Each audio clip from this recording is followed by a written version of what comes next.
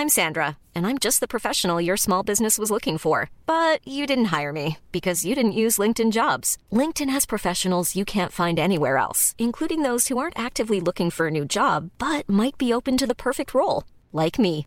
In a given month, over 70% of LinkedIn users don't visit other leading job sites. So if you're not looking on LinkedIn, you'll miss out on great candidates like Sandra. Start hiring professionals like a professional. Post your free job on linkedin.com/people today.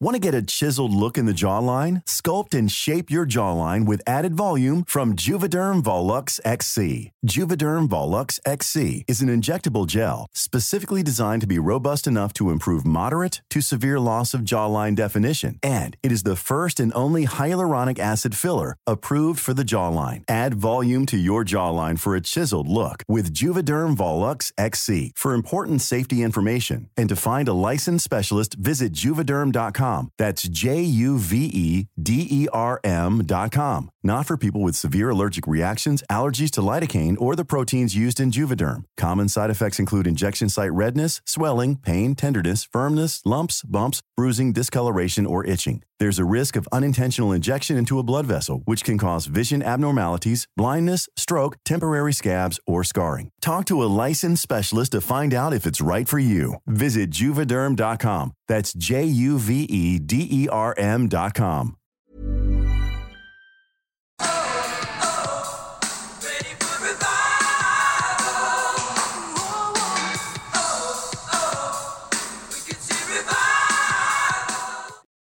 Hello, and welcome to another episode of Leaving Hillsong. This is part 2 of a Pentecostal agenda. And last week, Fiona was talking a bit about domestic violence before we ended, and there's been a bit of feedback about trauma and how listening to this podcast in particular is bringing stuff up for people. So I talked to a lot of people with a lot of different kinds of trauma as a result, and I was wondering if people would be interested in having that discussion on the podcast, or whether that would be too traumatic all over again. So what kind of things would you like to talk about? Please do let me know, either through a message or on Facebook or however.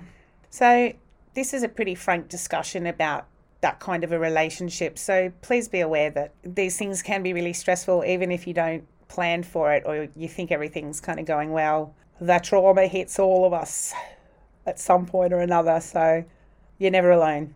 We're learning stuff here all the time, new stuff in different ways from different people, and it's been really good. And of course, if you want to come share your story, please get in contact too. If you want to appear on Leaving Hillsong, doors wide open, and you're free to discuss what you want to discuss. So let's pick up where we left off. I very much relate to people that have been in a domestic violence or abusive situation.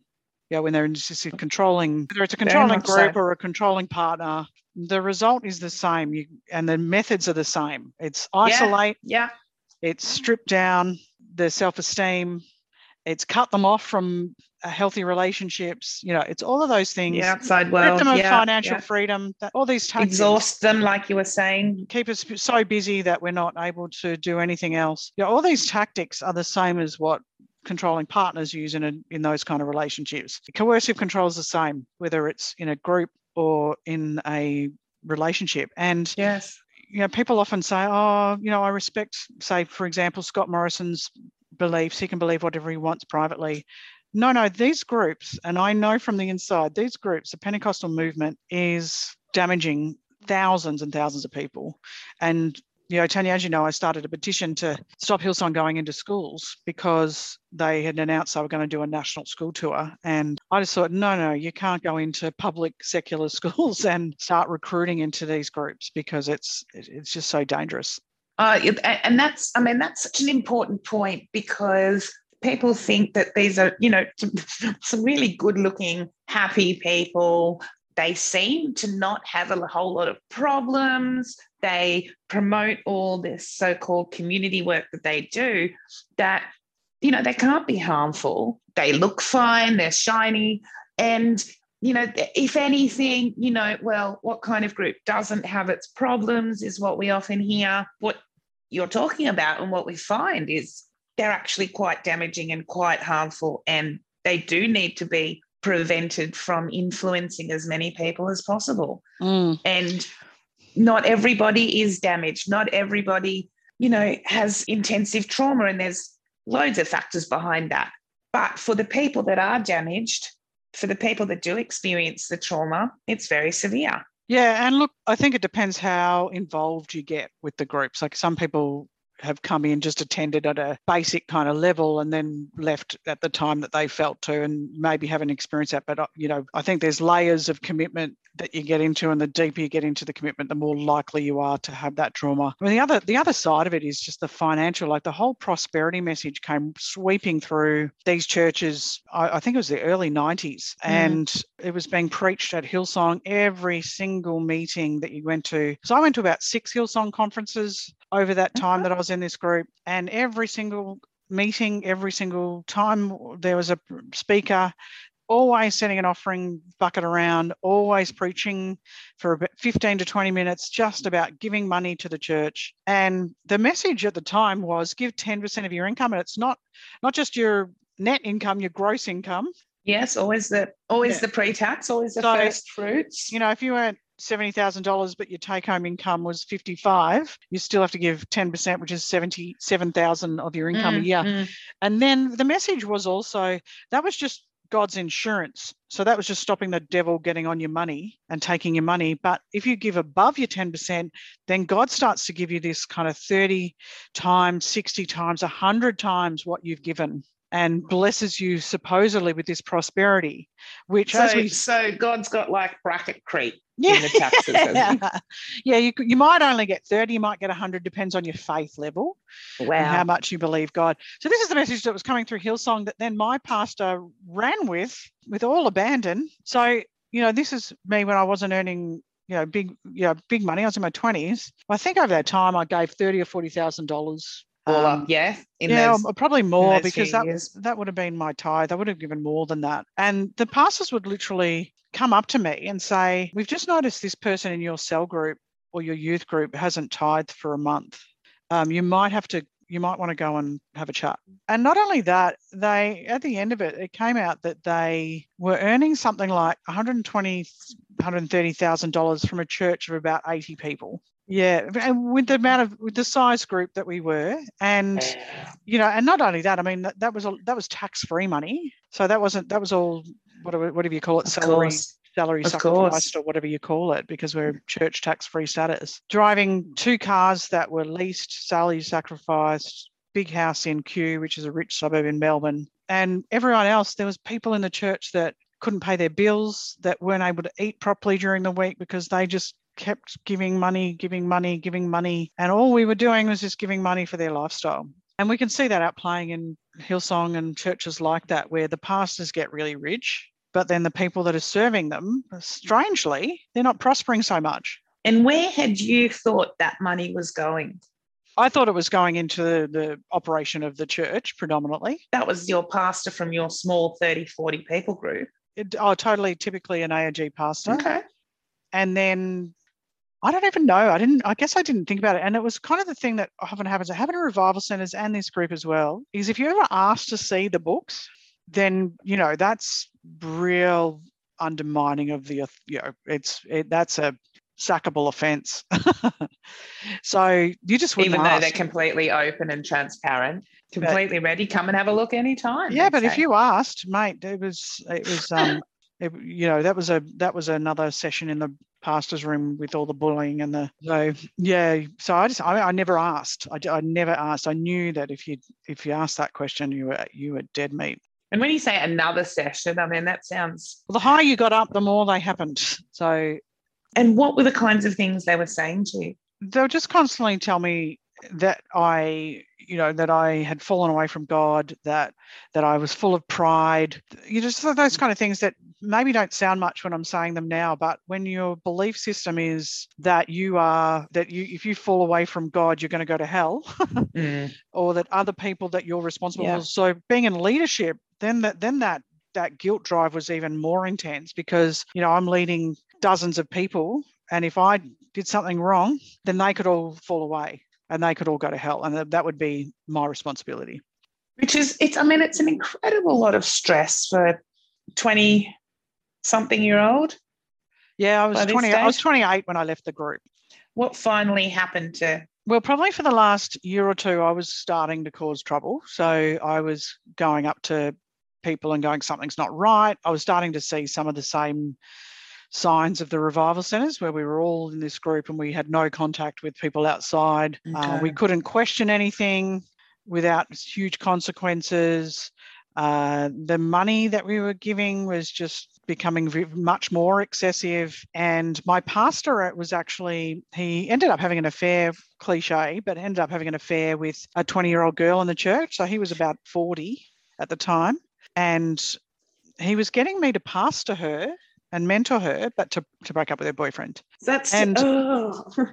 Yeah. And so that he could move in. He ended up in such a state of delusion where he'd already been married before when he was because he grew up in the revival centres as well, and his dad was quite a high up pastor in the revival centres. So he was married to a woman there, divorced her, as a lot of people in revival centres did once they hit their mid-20s, and then met Angie. Her dad was also a pastor in the revival centres, that she'd been kicked out. They got together. Now he was wanting to have an affair with this girl. So he believed that his first wife was Egypt, his second wife was the wilderness, and this third woman, young girl, was going to be the promised land. This is how crazy things were getting.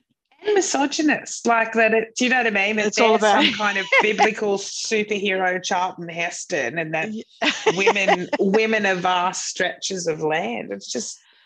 Yeah, so it was crazy. And then, so I was starting to go around to people and starting to question. My eyes were starting to open. And then what happened was one of the Guglamuchis came to the church and was doing consultations as part of our mentoring kind of session. And we were all ready. There was a group of us leaders all ready to go and talk about what we were seeing and the problems that we were seeing happen.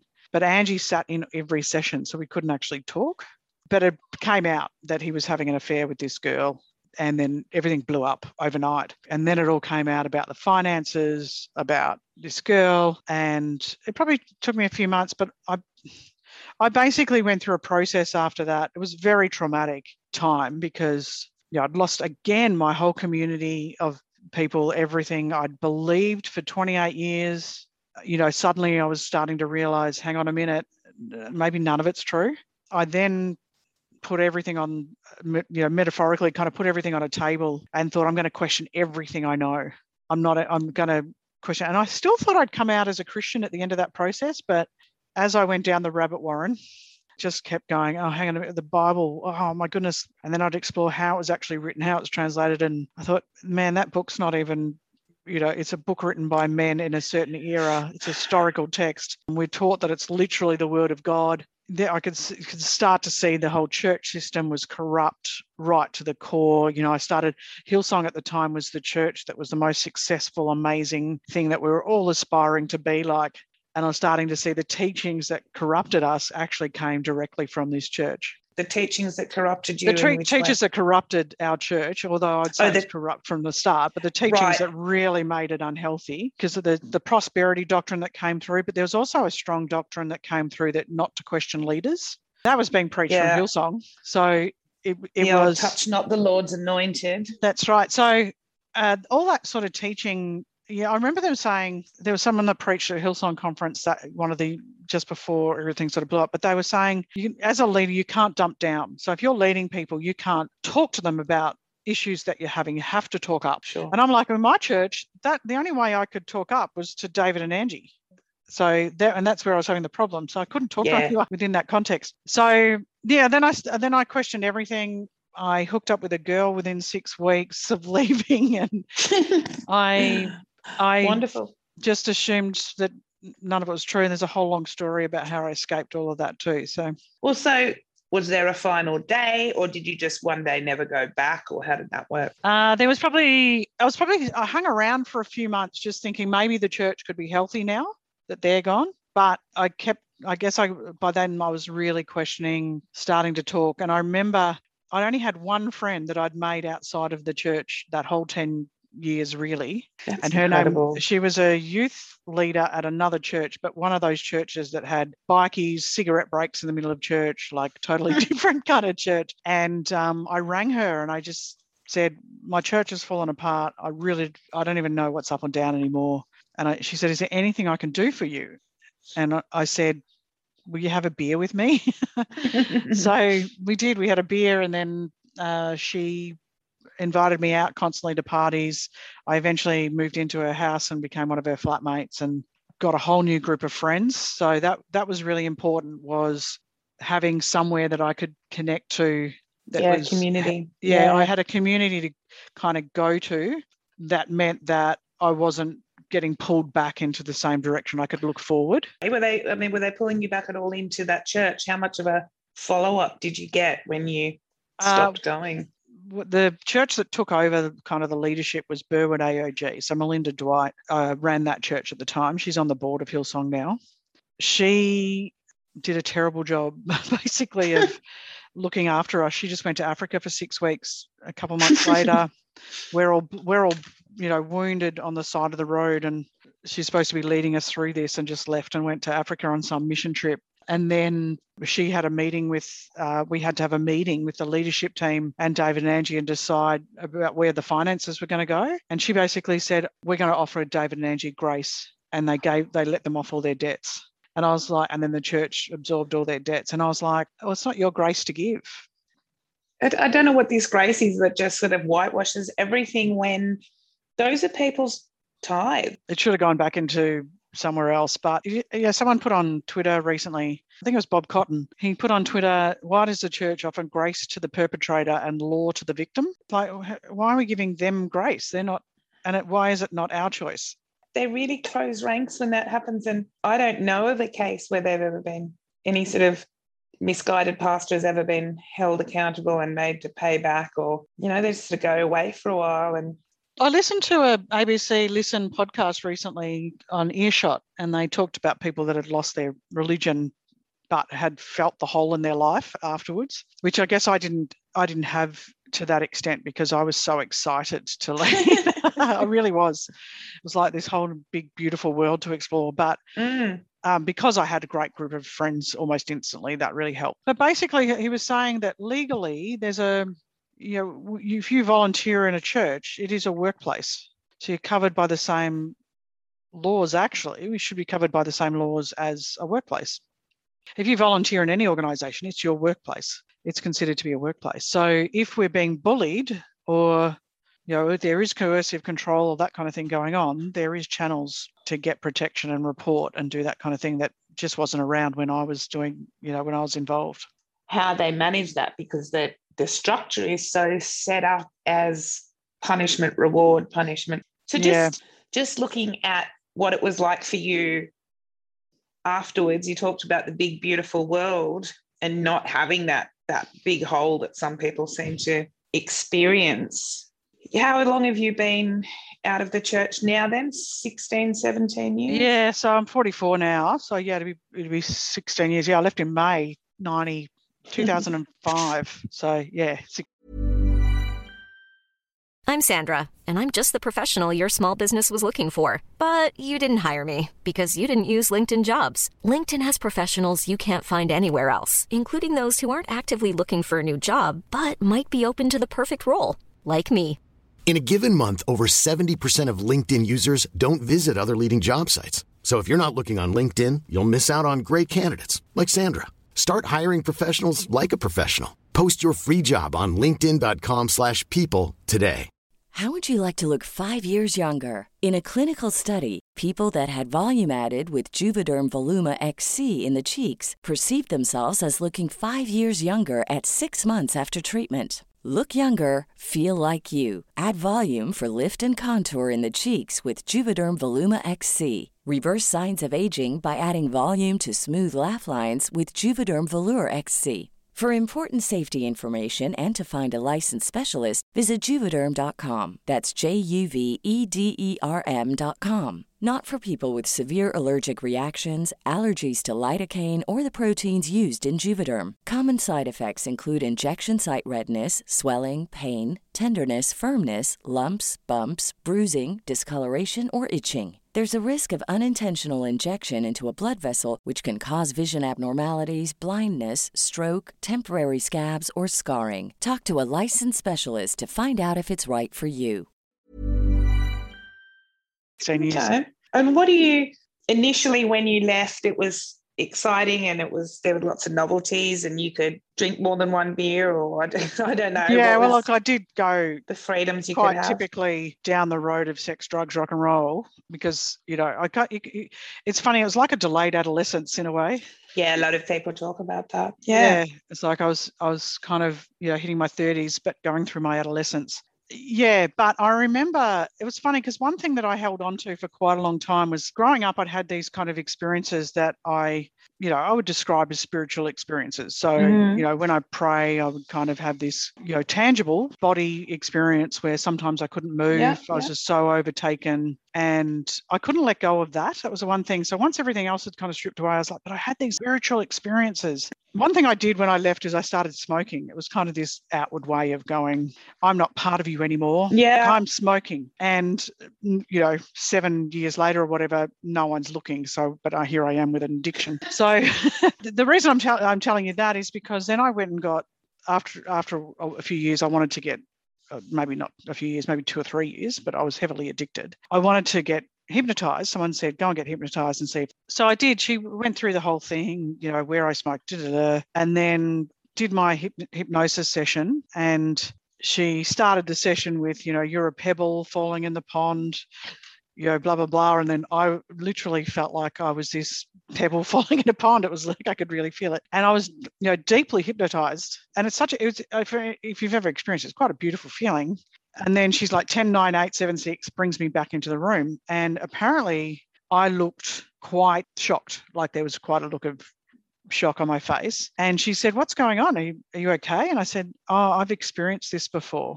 And she said, but you said you hadn't been hypnotized. And I said, no, this is what I used to experience when I prayed, when I was in meetings at church, when the music and the worshiping and the preaching, these are the spiritual experiences I had. And I thought, that's where everything fully unraveled for me, because it was like someone who knew how to alter the state of my mind. Interesting. Yeah, it gave me the same experience as someone gave me when I was at church. I would describe it as some kind of group trance.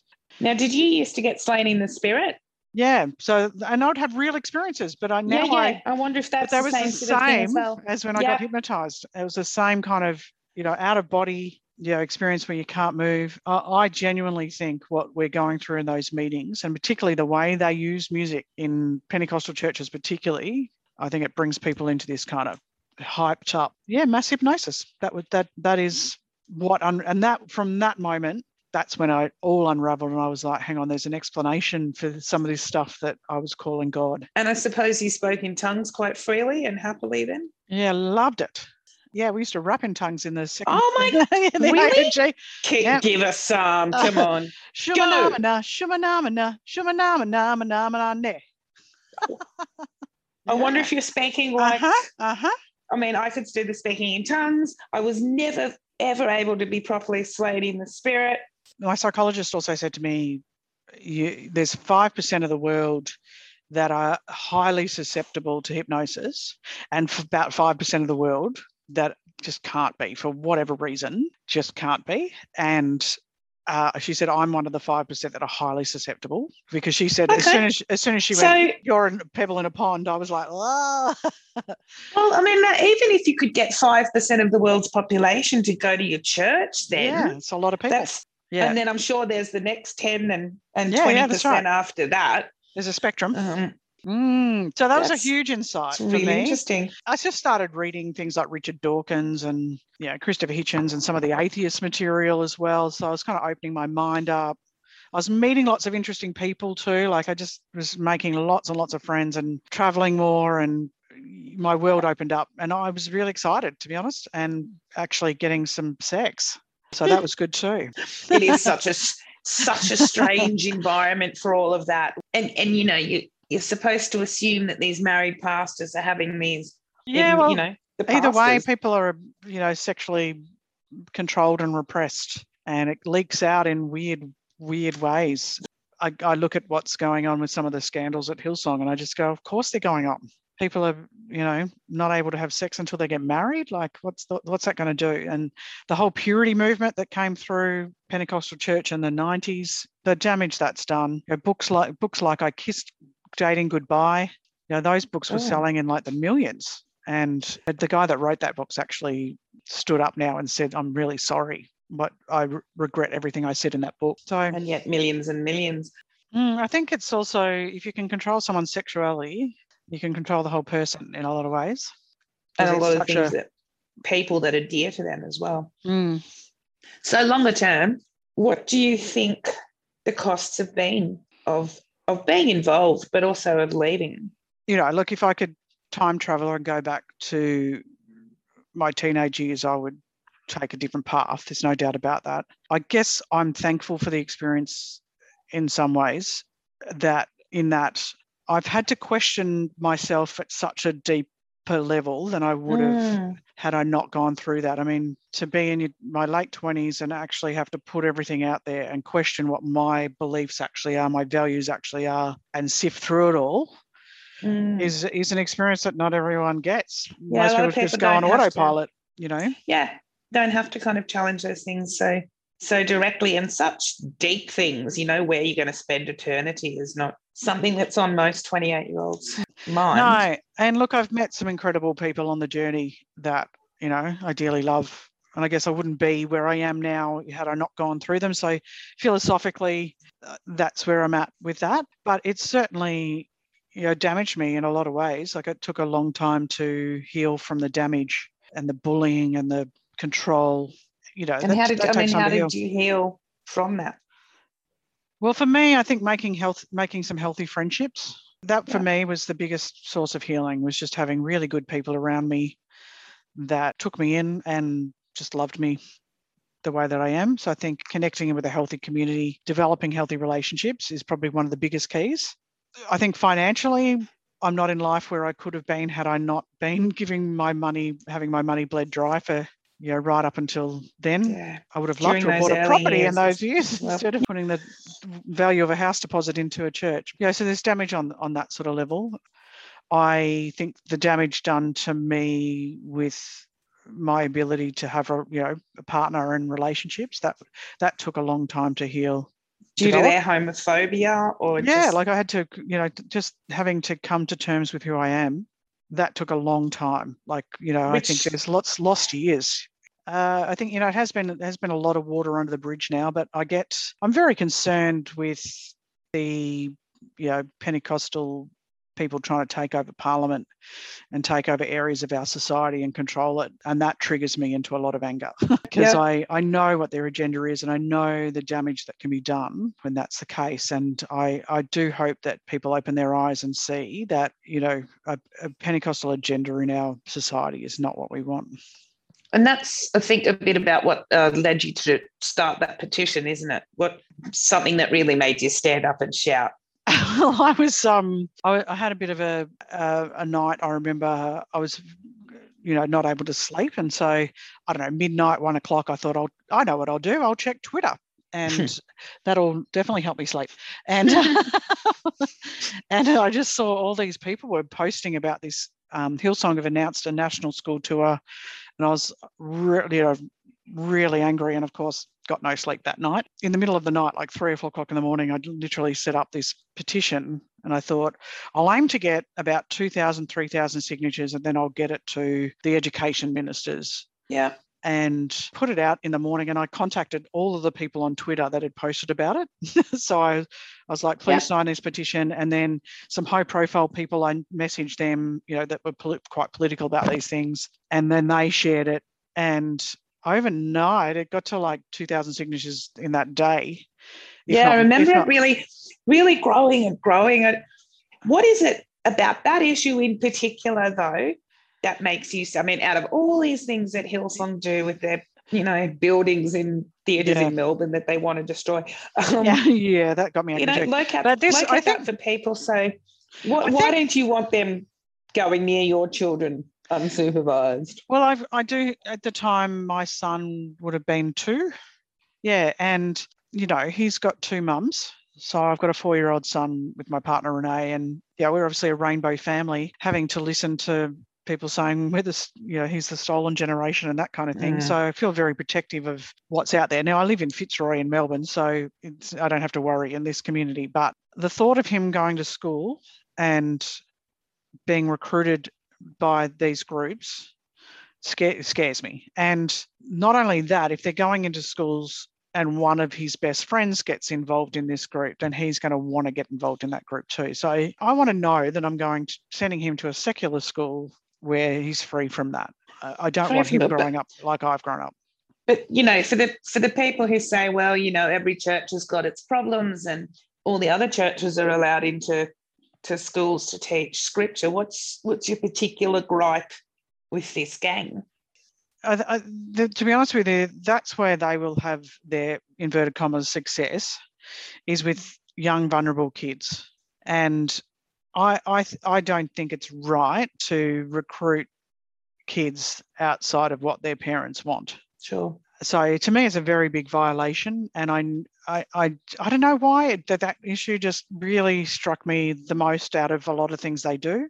But even the arrogance to think that they've got a right to just go around and do that. And, again, we've got a government that funds religious chaplains and not secular chaplains. And these chaplains aren't allowed to proselytise, but they're getting groups like Hillsong in to schools in the back door. So, and that is the government corruption around that too. Yeah. I don't know enough about how strong the evangelical side of the other denominations is, but we don't really see Anglicans harassing people in the street or Catholics dragging people along to mass. Not in the same way and not with the same resource behind them. Yeah, they just seem to breed and grow. Yeah. But they're putting their marketing dollars and controlling TV and all sorts of things. So, there's not a lot we can do about that, but this is one area that they're just crossing a line in my book. I mean, they are in a lot of ways, but that's... In the materials that you had, it was all about, the lost and those kids looking for hope. And you can just imagine how quickly those kids will be in Bible college in a couple of years' time. What were some of the things you think, Fiona, what were some of the positive takeaways or, skills that you learnt while you were part of the big church? I mean, I learnt, some leadership skills and event management skills. Yeah. I mean, even to run a team of 30 or 40 people when I was in my early 20s. I mean, run a youth group, there was just resources, and I was, I was reading leadership books like nothing else just to survive, basically. And now I run my own business. I run the Fitzroy Market down here in Melbourne, and I run a training business. All of those things I learnt in church is why I can do those things, I think. Otherwise, I just wouldn't have been exposed to that. So also, mentoring people, even though the mentoring we were doing was very controlling. And, I've had to go and apologise to people for stuff that I did when I was in the group too, because I was part of the machine. And how did that go? Did people respond to that? So for some people, it was really healing. Like I caught up with people as soon as I left, basically, and just said, I'm so sorry. Yeah, because I'd told people to break up with people, and I just said, I'm so sorry. And they just really appreciated someone acknowledging that it was so, excuse the French. Well, I mean, it's part of the whole thing, isn't it? It's that people being exploited, but then learning how to exploit. And often if you are very young and that's your first management role, your first, major role or even work role, role of responsibility, and that's the only way you've been taught. I think also it's taught me to sniff out control and manipulation pretty quickly. Like I can see it a mile off now, whereas, obviously when I was younger, I couldn't. It's also taught me how resilient I am. So, I think whenever anyone's gone through a tough situation and come out the other side, one thing you can always do is look back and go, hey, I made it through. And that builds your confidence that you can be more resilient going forward. So there's always good things that come out of it. as I said, if I could time travel, I wouldn't take the same journey. But none of us would do that, really, which I think is quite funny. When you're young, you say, no, I've got no regrets. I've got no. Well, it's only till you're older that you've got the regrets. You don't have them till later on. Kid. Yeah. Yeah. Well, that's been fantastic. Thank you. There's so much has come out of that. As we wind up, what would you say, I guess, to anybody who's thinking about maybe leaving the church that they're in, but they're not sure? And what kind of advice would you throw at someone who's, just not so sure about where they are? Well, one thing I'd say is just be aware for red flags. If you're having a leader that's trying to or is in control of everyone or being very authoritarian, that's not actually healthy. If how are people treated when they leave a group? Are people being ostracised and cut off when they leave a group? What sort of comes out with money is look at the financial situation. Are the leaders making lots of money but everyone else isn't? Have a look at what's going on there. And if you are wanting to leave and you're thinking, I need to leave this group, but you can't see an exit point, there are plenty of places that you can get help with that. But also just look for one or two friends that you've got outside the group that can help you and give you the strength and support you through it, because that will make a world of difference. Makes all the difference, yeah. Yeah. People have very, very strong community ties in their church community, and it's really hard to walk away from all of that. Yeah, and look, there's, the sense of family and friendship that comes out, it is very strong. And in fact, now that I have a child, I'm like, gee, it would be good to have a group of people that you just see regularly 2 or 3 times a week, and it's really tempting to get involved, but there's often a high price tag for that. Yeah, always question. And that's the thing. Never stop questioning. Oh, well, thank you so much, Fiona. We'll be talking soon then. Thanks, Tanya. I appreciate it. Thanks for having me on. Cheers.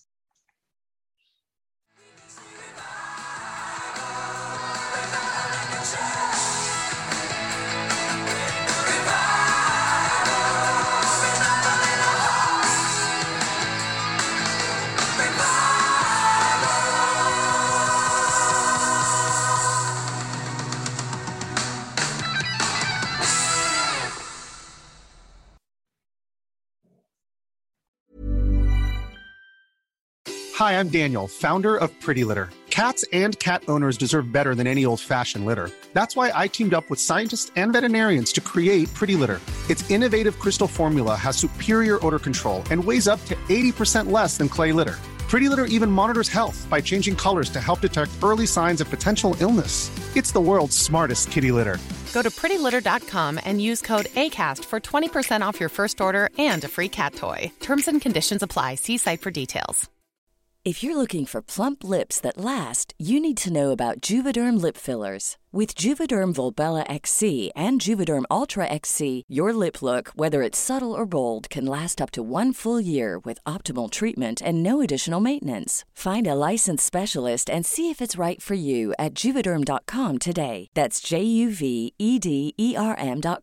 Add fullness to lips in adults over 21 with Juvederm Volbella XC or Juvederm Ultra XC. Do not use if you have severe allergies or a history of severe allergic reactions, or if you're allergic to lidocaine or the proteins used in Juvederm. Tell your doctor if you have a history of scarring or taking medicines that decrease the body's immune response or that can prolong bleeding. Common side effects include injection site redness, swelling, pain, tenderness, firmness, lumps, bumps, bruising, discoloration, or itching. As with all fillers, there's a rare risk of unintentional injection into a blood vessel, which can cause vision abnormalities, blindness, stroke, temporary scabs, or scarring. For full, important safety information, visit Juvederm.com.